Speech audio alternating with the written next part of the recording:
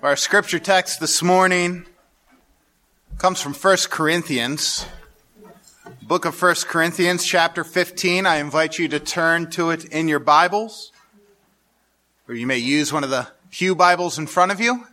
I'll be reading this morning from the ESV translation, the English Standard Version. 1 Corinthians chapter 15, verses 3 through 8. The Apostle Paul writes, "For I delivered to you as of first importance what I also received, that Christ died for our sins in accordance with the Scriptures, that he was buried, that he was raised on the third day in accordance with the Scriptures, and that he appeared to Cephas, then to the 12. Then he appeared to more than 500 brothers at one time, most of whom are still alive, though some have fallen asleep. Then he appeared to James, then to all the apostles. Last of all, as to one untimely born, he appeared also to me." This is the word of the Lord. Let's pray together. Heavenly Father, we thank you for your word. It is precious, it is life-giving, and it is eternal. We pray that your Spirit will guide us this morning as we hear the reading and preaching of your word. May your Spirit do as he promised, to feed and nourish the souls of your people. We pray this in Christ's name. Amen. The question of did Jesus rise from the dead is the most important questions you will ever have to answer. Everyone has to decide what they believe about Jesus Christ. Some will cast him off as a myth, a person who historically never existed. Many will believe he was a real historical person, and that is what the historical evidence points to. But they will see him as nothing more than a good moral figure, a moral example, a good teacher. Certainly not the Son of God. Certainly someone who never did any miracles, and certainly someone who never rose from the dead. Some believe Jesus was nothing more than a prophet. This is what the Muslims would believe. Others, like the Jehovah's Witnesses, believe that Jesus was a God among many, but that he is nothing more than a created being of Jehovah, God Almighty. Mormons believe that he is the physical offspring of Elohim, the Son of God through biological procreation, and the brother to Lucifer. Christians believe, however, that Jesus Christ is the eternal Son of God, the God-man, God in the flesh, who came, who died, was buried, and rose again on the third day, and is alive now as the reigning King of all creation. We believe that he will return one day to judge the living and the dead, and to bring about a new creation. In other words, we believe what the Bible clearly says about who Jesus is and what he has done for us. What do you believe about Jesus? What is your answer to the question, who is Jesus and is he alive today? No one can escape answering that question. Dr. Richard Pratt shared a story one time where he wrote, "I can remember sharing my faith with a man. He was kind and listening attentively, but at one point he had to interrupt me. This man said to him, 'I can go along with you on most of what you have said. The world is a mess and we need a savior, but there's one thing I can't get past.' Dr. Pratt asked him, 'What's that?' The man replied, 'It's just not possible that Jesus was resurrected from the dead. Dead people don't come back to life. That's the one thing I know for sure. Besides, why do I need to believe in that anyway?'" I think the person in Dr. Pratt's story gets to the heart of the matter. Did the resurrection happen or not? Is Jesus alive today or not? That's a question people have been asking since the actual event of the resurrection occurred. And that's the question that the Apostle Paul the author of 1 Corinthians, is addressing in our text this morning. Did Jesus really, truly rise from the dead in his body? Is he alive today? And Paul's answer, of course, is a resounding yes. Yes, Jesus is alive. And he answers that question using two different approaches. First, he appeals to scriptures. Then he appeals to what we might call the external evidences of the resurrection. In this passage, he appeals to eyewitness accounts. Now, let me just say this. If you're here this morning and you are a Christian, you are a believer in the risen Jesus Christ, I want to encourage you to pay attention to the order in which Paul argues for the truth of the resurrection. Notice how he begins his defense of the resurrection. He begins with the Bible. He begins with the scriptures. And only after establishing what the Bible says does he then appeal to external evidences. And brothers and sisters, in your own lives, when you are witnessing to others, when you are defending the resurrection of Jesus Christ, I want to encourage you to apply Paul's method. Because first and foremost, you and I know that Jesus Christ rose from the dead because the authoritative, infallible, inspired Word of God says that he rose from the dead. I think so often we are tempted to start with external evidences, with extra-biblical evidences. We want to talk about the historical, the archaeological, whatever pieces of evidence that show the resurrection to be true. And those pieces of external evidences are important. Obviously, the Apostle Paul will go on to use such evidences himself when he appeals to eyewitness accounts. But we must, like Paul, begin with the clear declaration of the gospel as we have received it from the very Word of God. And here's why. The Holy Spirit works in and through and with the reading and the proclaiming of the Word of God. This book is not merely a bunch of words jotted down on paper. It is life-giving. That means that this book, the Bible, brings salvation because it is indeed a product of God himself. God breathed it out through the Holy Spirit and used, yes, human authors to put it down on paper, but they were writing under the inspiration of the Holy Spirit. This Bible is where God reveals his truth, the gospel of his Son, Jesus, which is capable to save men from their sins and bring them to salvation, bring them into eternal life in the presence of God forever. We need to understand this, brothers and sisters. We cannot argue people into the kingdom of heaven. We cannot reason people into the kingdom of heaven. No amount of evidence will ever convince someone of the truths of the gospel, of the truths that Jesus is the risen Lord. Only the Holy Spirit can do that.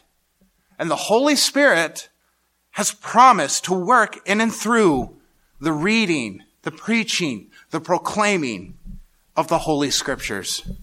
The Spirit and the Word work together. And so Paul begins his defense of the resurrection of Jesus Christ with the Scriptures. Look at what he says. First, the gospel is of first importance. That's absolutely true. Nothing for us as the people of God, as the church, is more important than the gospel. You never graduate from the gospel. You have to keep it in front of you at all times. You have to keep the gospel central to your lives. We as a church have to keep the gospel central to our lives together as the people of God. We must proclaim the gospel at all times to one another, and we must proclaim the gospel at all times to the world around us. There is nothing more important than the gospel of Jesus Christ. Secondly, then Paul tells us what the gospel is. That Christ died for our sins in accordance with the Scriptures, that he was buried, that he was raised on the third day in accordance with the Scriptures. What Scripture is Paul referring to here? Well, he's referencing the Old Testament. Remember, in his day, the New Testament was not yet complete. In fact, by writing the book of 1 Corinthians, Paul was still writing the New Testament. But the people of God in the first century, in Paul's day, still had a sufficient Bible in the Old Testament. And Paul knows that the central message of the Old Testament is the central message of the New Testament, is the central message of the entire Bible, that Jesus Christ died for our sins and was raised from the dead on the third day. It's more than likely that Paul has a mind when he writes in accordance with the Scriptures that he's thinking of Isaiah chapter 53. There the prophet Isaiah wrote, speaking of the coming Messiah, talked about his suffering, his making payment for the sins of his people. He talked about the Messiah dying, but also living. There are things, and these are things that the prophet Isaiah was able to write 700 to 800 years before Jesus was born. But Isaiah was proclaiming the gospel. How did Paul know the gospel of Jesus Christ was true? Because it rings true with what the Scriptures of the Old Testament would say about the coming Christ. That he would suffer, that he would be put to death so as to make sinners righteous before God. And yet, although he died and was counted among transgressors, he would be raised to life. As it's clear from Isaiah 53, the Messiah, after being put to death, would see his offspring. That God would prolong his days. That he, after being put to death and bearing the sins of many, would then go on to make intercession for transgressors. The Bible and the Old Testament proclaimed the truth of the gospel, and Paul received it as first importance, and that is what he is telling us we are to be proclaiming. Now, if you are here this morning and you still have not decided what you believe about Christ, I want to challenge you to take up the Bible and read it. Start with one of the gospel accounts, Matthew, Mark, Luke, John. Read it and see what the Scripture says about Jesus Christ. And see, if you do not come to believe that Jesus Christ is indeed alive today as the risen Lord and Savior, and if you do not have a Bible, please see me this morning. I'll be in the back after the service greeting people as they leave. I would love nothing more than to give you a Bible for you to take and read and keep. Now, Paul, back to our text, only after appealing to the sacred Scriptures to prove the resurrection of Jesus Christ as a true event, turns to what was in his day the external evidences of the resurrection. Primarily, he looks at the eyewitness accounts to the resurrection. Verses 4 through 8 of our text this morning. First, the risen Christ appeared to Cephas. That's the Apostle Peter. Then to the other disciples of Jesus Christ. Then he appeared to a crowd of more than 500 brothers at one time. Oh, and by the way, Paul is saying, if you don't have to take my word for this. You can ask those brothers yourself. Most of them were still alive when Paul was writing this. Then he appeared to James, the half-brother of Jesus. Then to all the other apostles. And then finally, the risen Christ appeared to Paul himself. Paul was an eyewitness to the resurrected Jesus. I find this section of 1 Corinthians to be fascinating, and here's why. I know of no other religion on the face of the planet that encourages you, actually challenges you to test the claims of that religion against the record of history. No other religion will do that. Think about this. Mormonism, an angel appears to Joseph Smith alone, gives them supposedly these massive golden tablets, and you're just supposed to take Joseph Smith's words, take his word about this event. Islam, we're just supposed to take Muhammad's word that Allah gave him a revelation to which the entire human race is supposed to submit to. Jehovah's Witnesses, did you know Jehovah's Witnesses are told they're not even supposed to listen to any objections to what their church teaches them? Because if they do, it could create doubt in the church's teachings, and that doubt could lead to them being defellowshipped, meaning cut off completely from all their Jehovah's Witness friends and family. Buddhism, same thing. You're just supposed to believe that this guy figured out a way to achieve enlightenment, and by following him and his methods, you can do the same thing. Christianity is different. Christianity actually invites you to validate its claims. Read the Old Testament. It talks about real events, real empires and nations, and kings and wars and civilizations, and you can verify against the records of history, against archaeology, whether or not the Bible is accurate in its recordings of historical events. In fact, time and time again, the Old Testament has been proven by secular archaeology to be true. I think the existence of the Hittites is the perfect example of this. The Bible speaks a lot about the Hittites. But did you know that for a long time, archaeologists had no record or evidence of the Hittite civilization? And of course, many critics of the Bible used this as evidence to say the Bible's not true. But guess what? In the early 20th century, archaeologists discovered 10,000 tablets that testified to the existence of the Hittite civilization. On top of that, they were able to then go and find actual rock ruins of the Hittite capital. The Bible was proven factually true. And that's not the only example. I could go on and on as to the external evidences to the truthfulness, the reliability of the Holy Bible. The point I want to make today, though, is Paul's point. The evidences, the eyewitness accounts, the historical records testify to the truth that the resurrection of Jesus Christ did indeed happen, and Jesus Christ is alive today. One of the ways that you and I can hear the testimonies of eyewitness accounts is to read Matthew, Mark, Luke, and John. These were men who saw the actual event themselves. And they would write their gospels at 4 different places of 4 different times.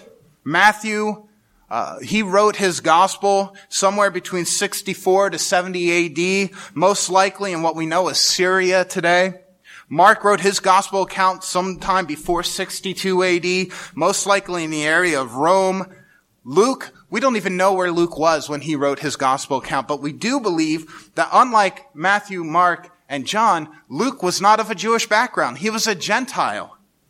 He was a Greek. And he begins his gospel by writing to the most excellent Theophilus. And most excellent was a title used to address high Roman officials. So his background was completely different from the other 3 men. John didn't write his account most likely until 90 AD when he was a very old man. And we know from his life that at the end of his life, John was imprisoned on the Greek island of Patmos.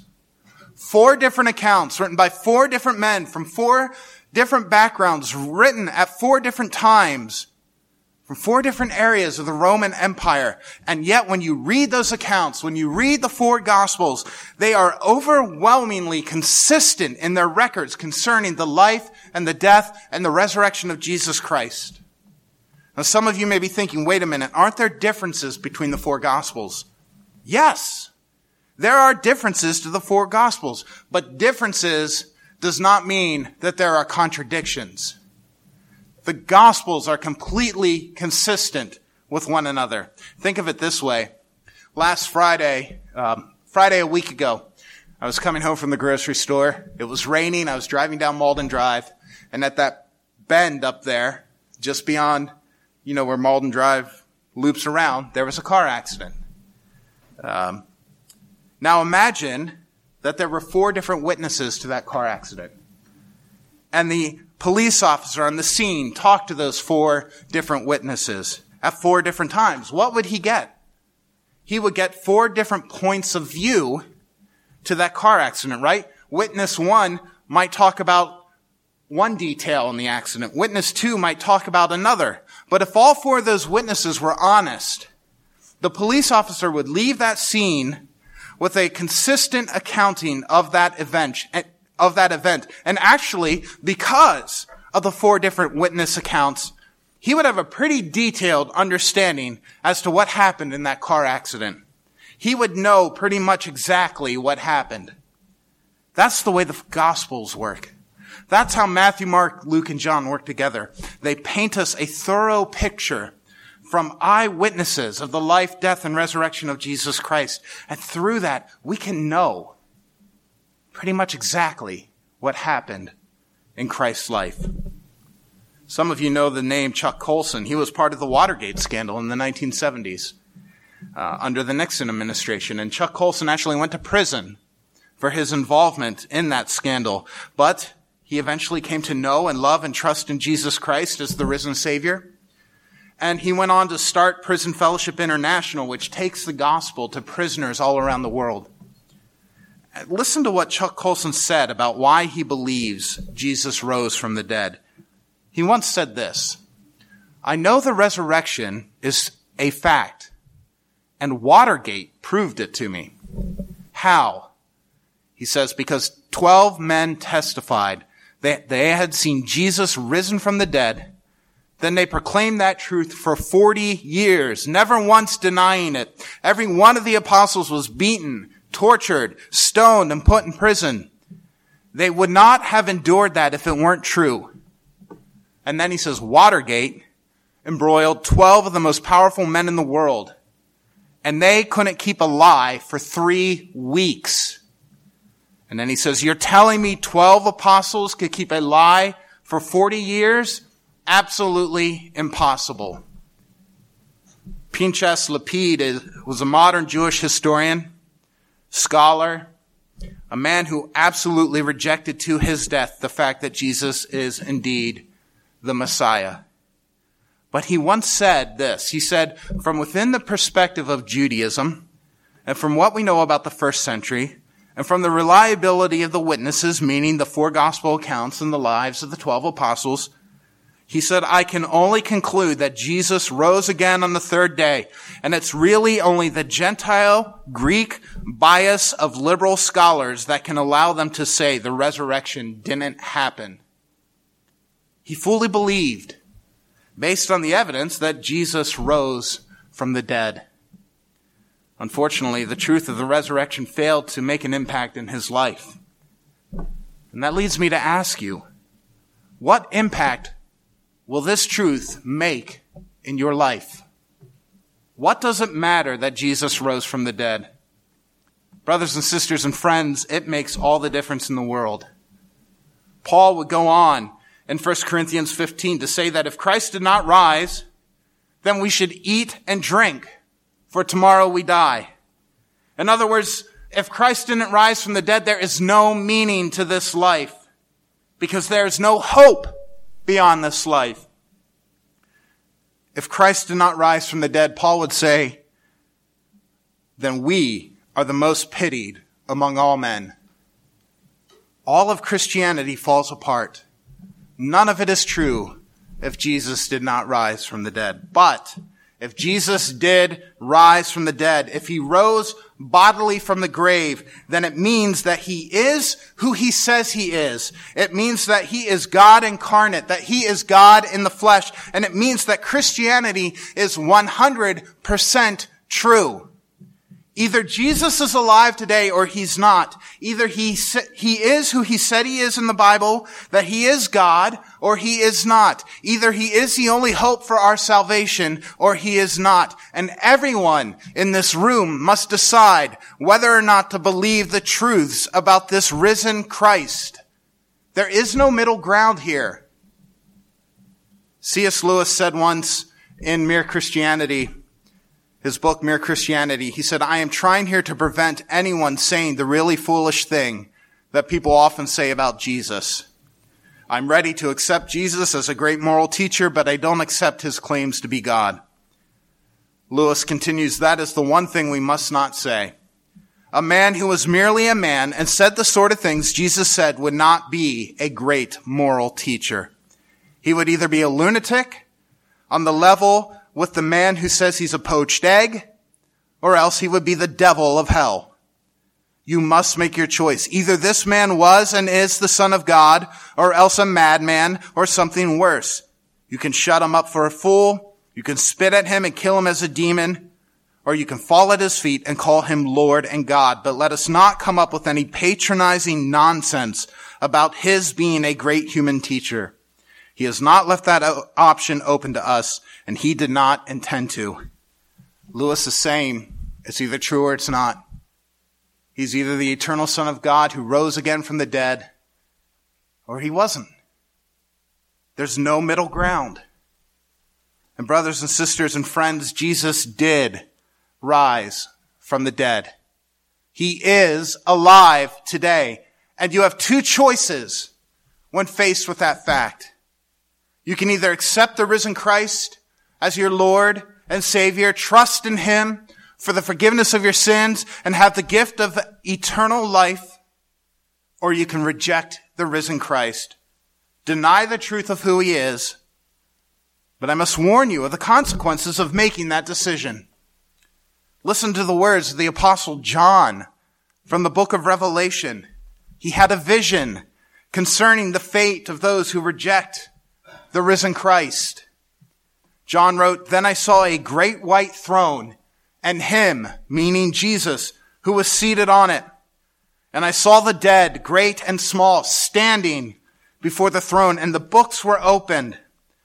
Then another book was opened, which is the book of life. The dead were judged by what was written in the books, according to what they had done.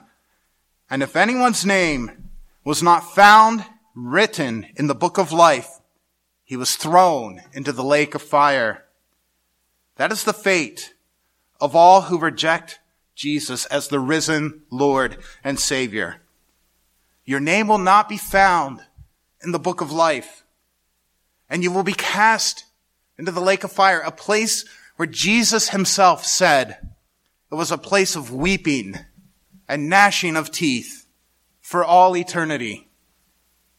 But if you do accept Christ as the risen Lord, as your Lord and Savior, as the one who has died for your sins, and more than that, as the one who is alive today, reigning from his throne in heaven, if you accept Jesus Christ by faith, that means you don't just believe in him, but you trust in who he is and what he has done for you by dying on the cross, making payment for your sin. Then your name will be written in the book of life. And listen to what the Apostle John writes in the book of Revelation. Listen to what he says is true for those whose names are written in the book of life. John wrote, "I heard a loud voice from the throne saying, 'Behold, the dwelling place of God is with man. He will dwell with them, and they will be his people, and God himself will be with them as their God. He will wipe every tear from their eyes, and death shall be no more. Neither shall there be mourning, nor crying, nor pain anymore, for the former things have passed away.' And he who was seated on the throne," again, Jesus Christ, "said, 'Behold, I am making all things new.'" And John would go on to say that for those whose name is in the book of life, they will see God's face, and they will need no light of sun or light of lamp or sun, for the Lord God would be their light, and they will reign forever and ever. Eternal life, the resurrection of our own bodies and souls, eternal joy and happiness in the presence of God. That's what awaits those who believe that Jesus has risen from the dead and that he is alive today. That's what awaits those who put their hope and their trust in the resurrection of Jesus Christ. Is Jesus Christ alive today? Absolutely. Yes, he's alive. And because he lives, you too can have everlasting life. If you trust in the risen Christ, though you may die, yet shall you live. That is his promise. And brothers and sisters and friends, you can trust the promises of Jesus Christ because he alone has conquered death and hell and the devil for us.